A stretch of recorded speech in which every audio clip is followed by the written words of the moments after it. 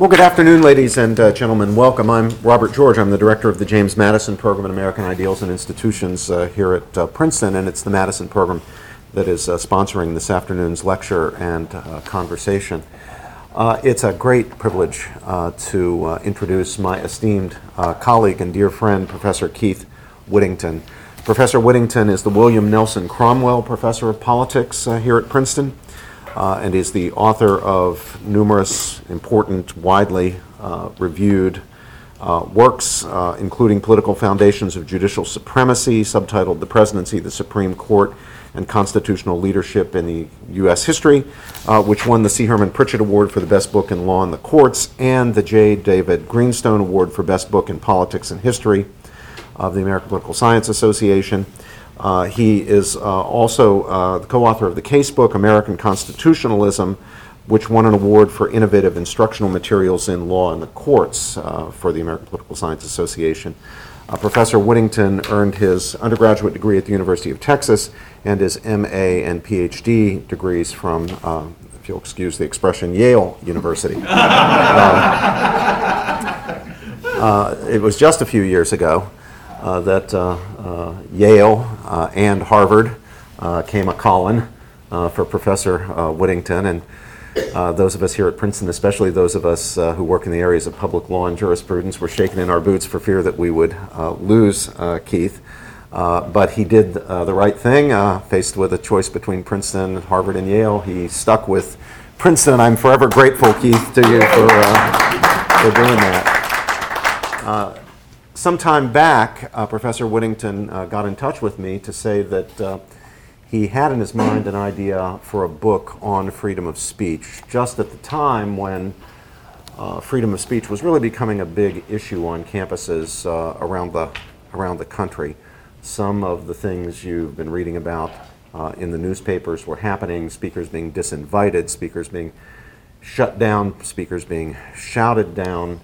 And I dare say that this was part of what was in Keith's mind when he thought that he really should put his mind to a defense of free speech, especially in the context of education, and most especially in the context of higher education. He was in touch with me because I edited a series for Princeton University Press called New Forum Books, and Keith suggested absolutely rightly that it would make a good book for the series, and I jumped at the chance, as did Princeton University Press, and Keith produced a wonderful manuscript, which is now the book, Speaking Freely, which is available from Labyrinth Bookshop outside this room, where Keith can sign it for you if you like, if you want to buy a copy.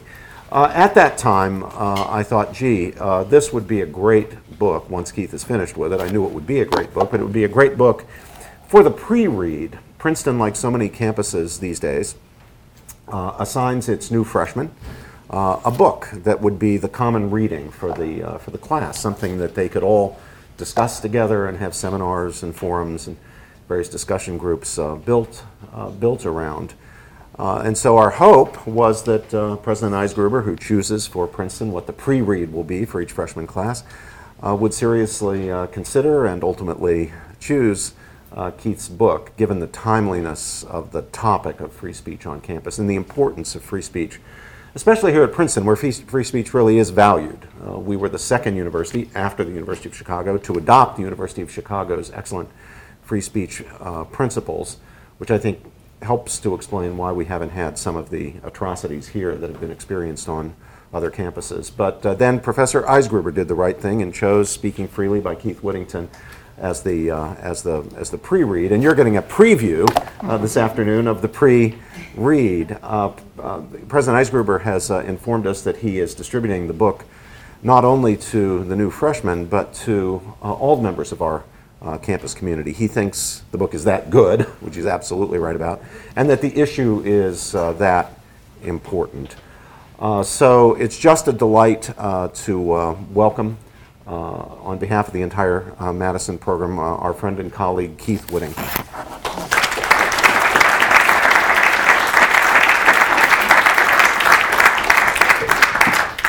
So thank you. I appreciate y'all coming out today. It's interesting being back in this room. I think this was actually the first room I taught a class in when I first arrived at Princeton.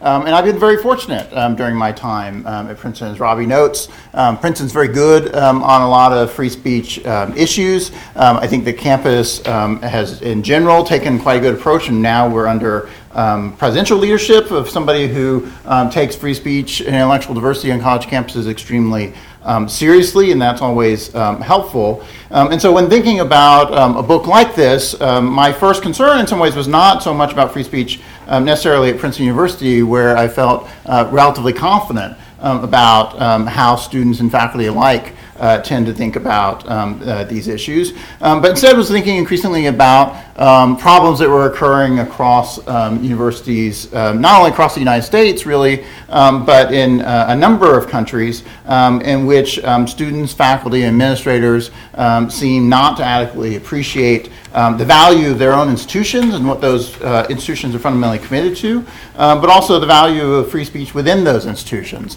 And so it seemed useful to try to think about producing a book that was accessible and short, but tried to walk people through some understanding of why we ought to care about universities, and if we do care about universities, why then we ought to care about protecting free speech within universities. So hopefully the book contributes to that conversation and helps us sort of reaffirm a set of values that I think universities have been committed to for quite some time, and hopefully will continue to be committed to for quite some time in the future. So I should begin by noting that I don't think these issues are new issues on American college campuses, but they are newly relevant. The details change, but free speech has frequently been a subject of controversy on college campuses, with some members of the campus community urging more freedom and others advocating for more restraints. Outside interests have regularly involved themselves in those controversies, seeing the fate of free speech on campus as having important implications for social and political disputes being fought elsewhere. And I take the existence of a serious debate over the scope of free speech on American college campuses as a given, but I hope to provide here some reasons for resisting restrictions on speech within those debates. The argument I want to develop here is that we should understand free speech as central to the mission of a modern university. The right of free speech is not an extrinsic value to a university that has to be imposed by outside forces to serve ends that have no immediate connection to the goals of higher education itself. Rather, the value of free speech is closely associated with the core commitments of the university itself. If we value what universities do and the role that they play within American society, then we must likewise value free speech in universities. So let's begin by thinking about the mission of the university itself. Part of the wonder of higher education in America is its diversity. Despite this diversity, modern American universities share, nonetheless, some fundamental features in common. At heart, the mission of a university, as I understand it, is to produce and disseminate knowledge. Not every university can or should want to do that in the exact same way. No university seeks to produce knowledge simply or disseminate it indiscriminately. Choices must be made about how to advance that general mission. But all universities are recognizably engaged in that common enterprise of producing and disseminating knowledge. And the scholarly work of producing knowledge is inescapably bound up with the effort to communicate what has been learned. Scholarship is a conversation that extends across generations and extends across the globe, and to shut oneself off from that conversation is to shut oneself off from the scholarly enterprise itself. In order to realize this core mission of the university of producing and disseminating knowledge and the many subsidiary benefits that come from universities fulfilling that mission, a robust commitment to free speech on campus is essential. Universities seek to constitute communities dedicated to experimentation, discussion, and learning, and the university should welcome anyone who is willing to join such a community.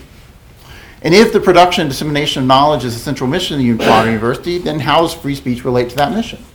Free speech, I think, is constitutive of modern university because the principles of free speech are critical tools to sustaining the project of intellectual inquiry that expands our knowledge and conveys that knowledge to others. Universities need to provide a wide scope to free speech, not because they need to secure the preconditions of the democratic process or free and fair elections, or to check government power, or to provide opportunities for authentic self-expression. They need to protect the speech because that is how scholars can make progress in refining our understanding of the world and improving the understanding of others. There are other reasons why we should also value free speech in society more broadly, but the university in particular has particular reasons why it in particular ought to be committed to free speech in a particularly deep and robust way. In thinking about the rationale for free scholarly inquiry on a college campus, I want to briefly draw lessons from two sources. One is from John Stuart Mill, the English philosopher and the author of one of the most important tracts defending individual liberty produced in the 19th century, and the other is the American experience, in particular with the Sedition Act of 1798. Mill is particularly helpful because he's not primarily interested in the details of constitutional text or even legal interference with free speech as such. Like his contemporary, the French visitor to America, Alexis de Tocqueville, Mill was beginning to worry about the oppressive effects of public opinion in an egalitarian society. For both Mill and Tocqueville, the tyranny of the majority was the emerging danger in democratic societies, but they worried that the majority would make itself felt not only through elections and the use of government power, but also through the more subtle tools of social pressure and private institutions. What would be needed going forward was not only protection against the tyranny of the magistrates, as Mill called it, but also protection against the tyranny of prevailing opinion and feeling. He hoped to identify principles that would not only establish the proper limits of governmental power, but also what he said was the limit to the legitimate interference of collective opinion with individual independence. If we were to appreciate why liberty, and particularly liberty of thought and speech, was good for us and good for society, then the human race would ultimately be happier and better off. Now, Mill did not have modern universities in mind. Our modern academic context suggests the need to modify some of Mill's arguments, but his basic points are helpful in why we should think about free speech in a university setting.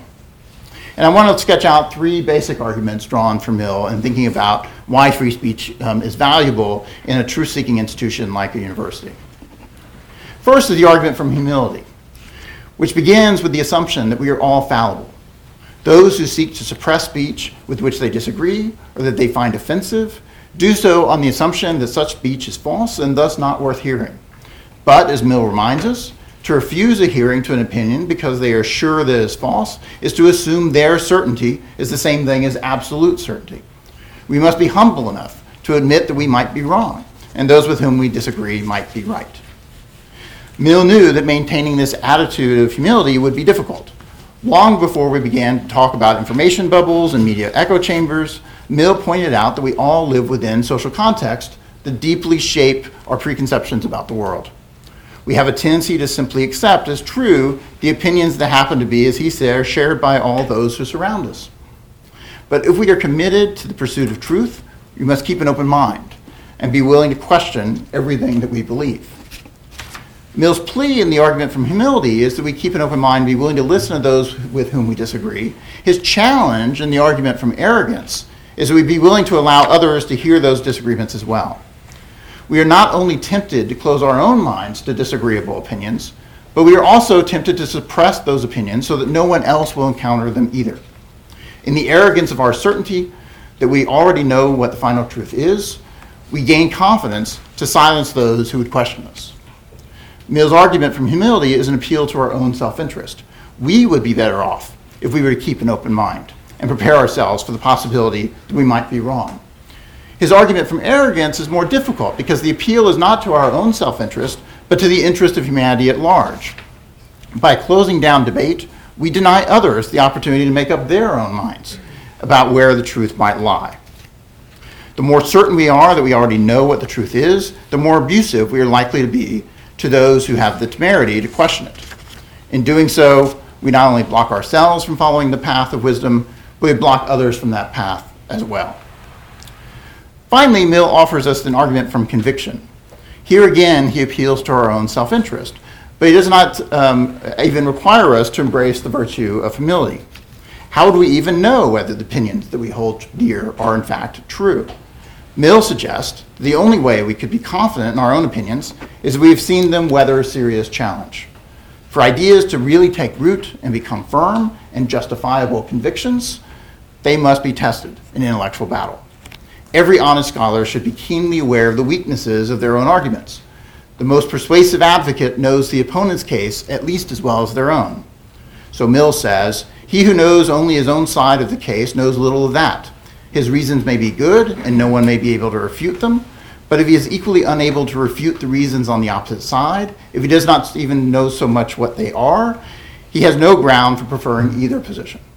He must be able to hear the arguments of adversaries from persons who actually believe them, who defend them in earnest, and who do their very utmost for them. He must know them in their most plausible and persuasive form. He must feel the whole force of the difficulty, which the true view of the subject has to encounter and dispose of. Else he will never really possess himself of the portion of the truth which meets and removes that difficulty. If we wish to advance knowledge, we need to seek out diversity of thought and be willing to engage in an honest assessment of the merits of our antagonist arguments and the demerits of our own. The second strand of thought relating to freedom of speech that I want to bring out here comes from the Jeffersonian experience in the early republic. The nation's founders were convinced that free speech was essential to Republican government, but they did not have a well worked out idea about what exactly that principle of free speech might require. The first serious controversy over the meaning of free speech in America did not come until a decade after the adoption of the U.S. Constitution. The Sedition Act of 1798 was passed by the Federalist majority in Congress and made it a federal criminal offense to publish or say anything, quote, false, scandalous, or malicious that might bring the federal government or federal government officials into what the law called contempt or disrepute, or to excite against them the hatred of the good people of the United States. The Federalists did not mean for the Sedition Act to be a mere symbolic gesture. Prosecutions were organized out of the office of the U.S. Secretary of State. Jeffersonian newspapers were shut down and their editors were jailed. A particularly cantankerous Republican congressman found himself incarcerated for a fiery speech that he delivered to his constituents. As a practical matter, the constitutional validity of the Sedition Act 1798 was settled by the election of 1800. The Jeffersonians swept the Federalists out of power, capturing both chambers of Congress and the White House and several state houses as well. For the first time, the country witnessed the peaceful transition of power between partisan opponents. The Jeffersonian Congress did not renew the Sedition Act, and the president pardoned those who were still incarcerated under the terms of the act.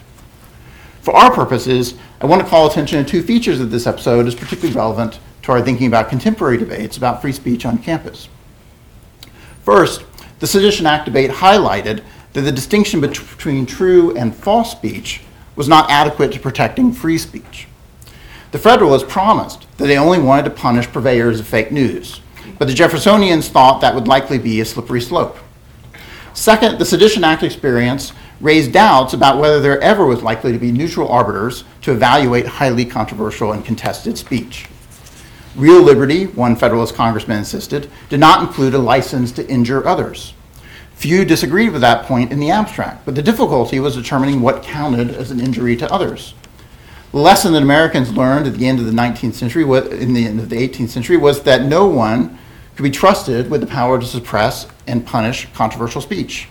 Good intentions to suppress only bad speech counted for little when there was significant disagreement over which particular speech was good or bad. The power to limit speech would inevitably be abused. The only safety was to err on the side of liberty and let the people themselves weigh the value of the speech. Universities are committed to the belief that the best means for advancing knowledge is through the critical scrutiny of ideas, and that the proper goal of a community of scholars is to refine that process of scrutinizing ideas so that it is effective and as efficient as possible. Rather than sheltering ideas from criticism, scholars seek to face those criticisms squarely and do their best to evaluate their merits. Knowledge advances by putting ideas to the test of arguments and evidence, and by developing habits of critical analysis. While the advance of knowledge is often imperfect, it does not advance at all if criticisms are suppressed rather than investigated.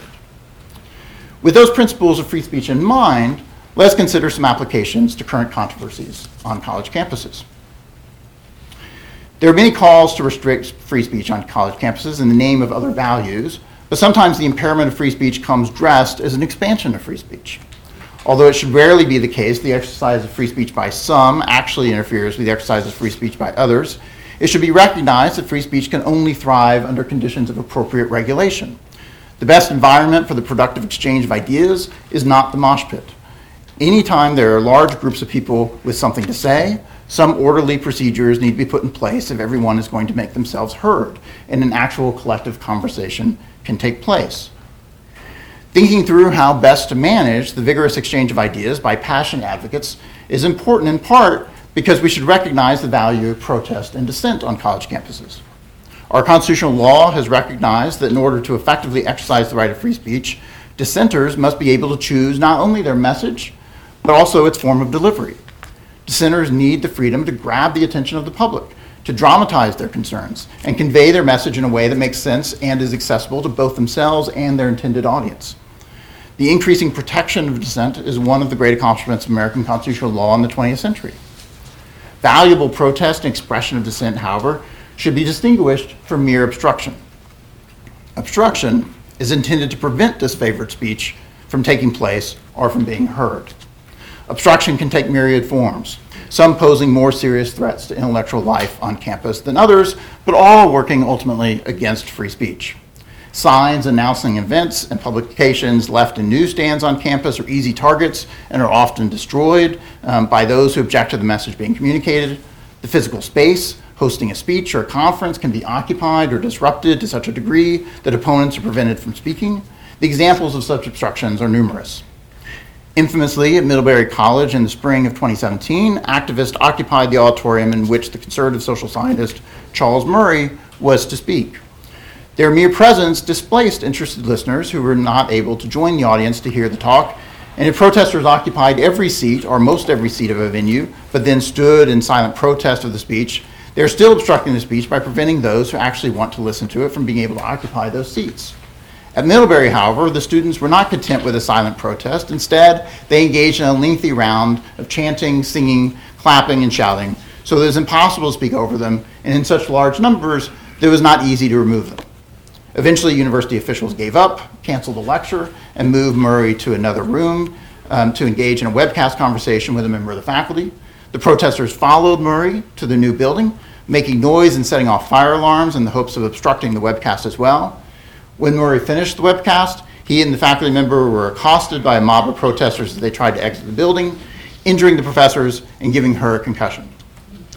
Later that evening, Murray and his party were forced to flee a restaurant where they were eating because protesters had discovered their location and were following them there. Although it's true that such obstructionist tactics sometimes incidentally involve speech, they are not appropriately understood as the exercise of the right to free speech. It happens, for example, that the disability rights advocates at the University of Victoria use megaphones to drown out Princeton philosopher Peter Singer's talk, but they also unplugged the projector that was broadcasting the talk because he was appearing by Skype at the conference. Before they rushed the event itself, they had lobbied the group that was sponsoring Singer's talk to drop him from the program. And then when that failed, they lobbied the University Student Association to revoke the group's permission to host the event on campus at all. Students have a right to ignore speech that they find appalling or unpersuasive, or to take up the challenge to counter such speech with arguments of their own. The students at Middlebury are surely right that they are not obliged to engage with what they regard as debates on settled topics or reopen discussions long ago resolved. What they do not have the privilege to do is insist that no one else be allowed to treat those questions as unsettled or unresolved. Protesters have an appropriate right to organize their own events, to offer contrary arguments, to publish their own views and circulate them on campus, to take advantage of question and answer sessions at public lectures, to challenge the views of the speaker, and to rally outside the venue in order to make sure that those attending will see that there is in fact dissent from the perspective being represented within. Such protest activities are consistent with the tumultuous debate and the introduction into the community of a variety of competing arguments and ideas. What protesters do not have the right to do is prevent others from speaking to a willing audience, whether the means deployed to obstruct that speech involve shouting, blowing a horn, or setting off a smoke bomb. Some of the most visible recent disputes about free speech on college campuses have focused on outside speakers. The intellectual environment on a college campus would be significantly impoverished if it were reduced to the core of formal teaching and research. A thriving intellectual community makes space for a diverse array of events, from the scholarly expert speaking to a specialized audience to public figures speaking to the campus community at large about issues of general concern.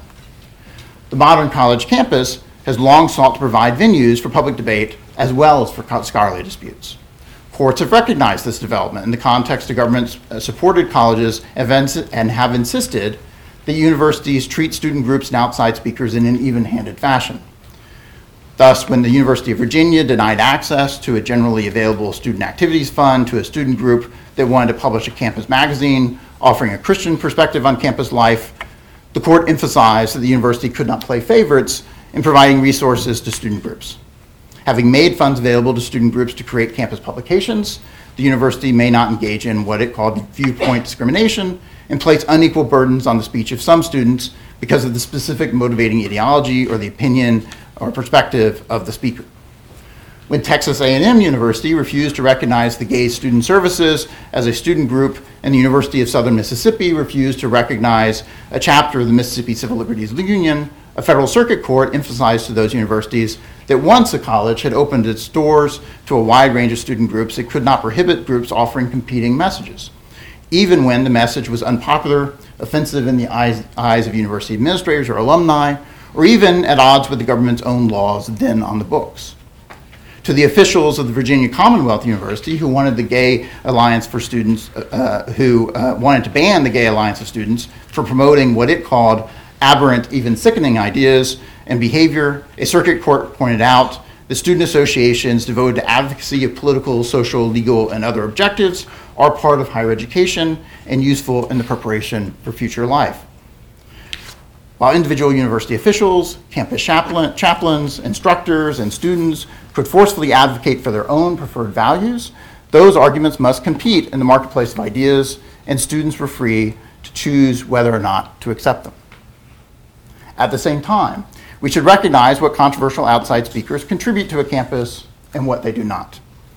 The faculty hired to teach and research at a university are evaluated by their peers for the quality of their understandings of their disciplinary subject. We think the pursuit of truth can be advanced by rigorously evaluating scholarly work and would-be scholars and certifying those that can pass through those fires and demonstrate their worth. We do not expect the same from outside speakers who might pass through campus to speak to student groups. We would hope that a student gets better and not just different information from taking a course in the sociology department than from attending a speaker series sponsored by the college Republicans. That does not mean the latter is not worthwhile, but it should be taken for what it is. Even so, if the university were to close down the student group speaker series, asserting that students should not get mixed messages by having their course content challenged by outside speakers, then we would rightfully worry about whether or not the university had the courage of its own convictions. Outside speakers add to the vibrancy of intellectual life on a college campus, but the scholarly center of the university is its own faculty. The notion of academic freedom was developed over the course of the 20th century to protect that vital core of a modern university. In short, the concept of academic freedom asserts that professors should be free to pursue the production and dissemination of their expert knowledge in accord with professional standards as set by their professional peers, and faculty members are not to be punished by university administrators or trustees for research questions they choose, and they should be able to pursue the conclusions that they reach without concern about what campus administrators or trustees might think of those conclusions. They're not to be directed on what they teach or how to teach it. They're not to be disciplined for speaking out about internal matters or university policy or university governance or external matters of public concern. If university officials were to patrol what's sometimes called the extramural speech of faculty and punish faculty members who stepped out of line, then it would effectively say to members of the faculty that they cannot afford the luxury of ranging thought and bold speech, as the AAUP put it early in the 20th century, or campuses would then lose the stimulus of clashing opinions and would become havens of cautious mediocrity. A campus that could not tolerate differences of personal opinion on political, religious, and social questions could hardly be expected to create an environment in which scholars could unflinchingly pursue the truth and hold up accepted wisdom to skeptical inquiry. In recent years, there's been a steady parade of professors getting themselves into hot water because of extramural speech. Sometimes institutions have stood up for the freedom of individual faculty members to say and do controversial, offensive, and wrong-headed things. But they not infrequently fail to respect or defend basic commitments to academic freedom. The pressure to cave in to the demands that the university excise scandalous members of faculty is often intense, and a necessary step toward resisting such demands is an appreciation of what the mission of the university even is. and how a robust commitment to freedom of speech is necessary to that mission. The basic principle that faculty members should be free to be engaged citizens and the campuses should be sanctuaries for heterodox views remains true. But the furor that can be ignited by extramural speech has only intensified. The Kansas Board of Regents amply illustrated the dangers in 2014 when it adopted a policy authorizing university presidents to terminate tenured faculty members for, quote, improper use of social media, which was understood to include communications that university administrators deemed contrary to the best interests of the university. The new policy was adopted after the regents grew frustrated that it was not possible to fire a tenured journalism professor who had posted a tweet saying that blood is on the hands of the National Rifle Association after a civilian contractor shot a dozen people at the Washington Navy Yard. Unsurprisingly, academics thought the new social media policy was deeply at odds with the principle of free speech on campus. As one political scientist noted, it would be easy to imagine that a blog post about her current research on same-sex marriage could be regarded as contrary to the interests of the university by regents who had at that time been appointed by a Kansas governor who was leading the charge against same-sex marriage. There is no clear divide between extramural speech and the core scholarly work of academics, and policies designed to restrict the former will inevitably affect the latter. If the mission of the university is to foster vigorous debate in order to advance our understanding of what might be true about the world, then it must endeavor to preserve the conditions under which genuine exchange of ideas and views can take place. If members of the scholarly community are committed to intellectual inquiry and learning, then they must be, at the very least, be committed to refraining from silencing those with whom they disagree.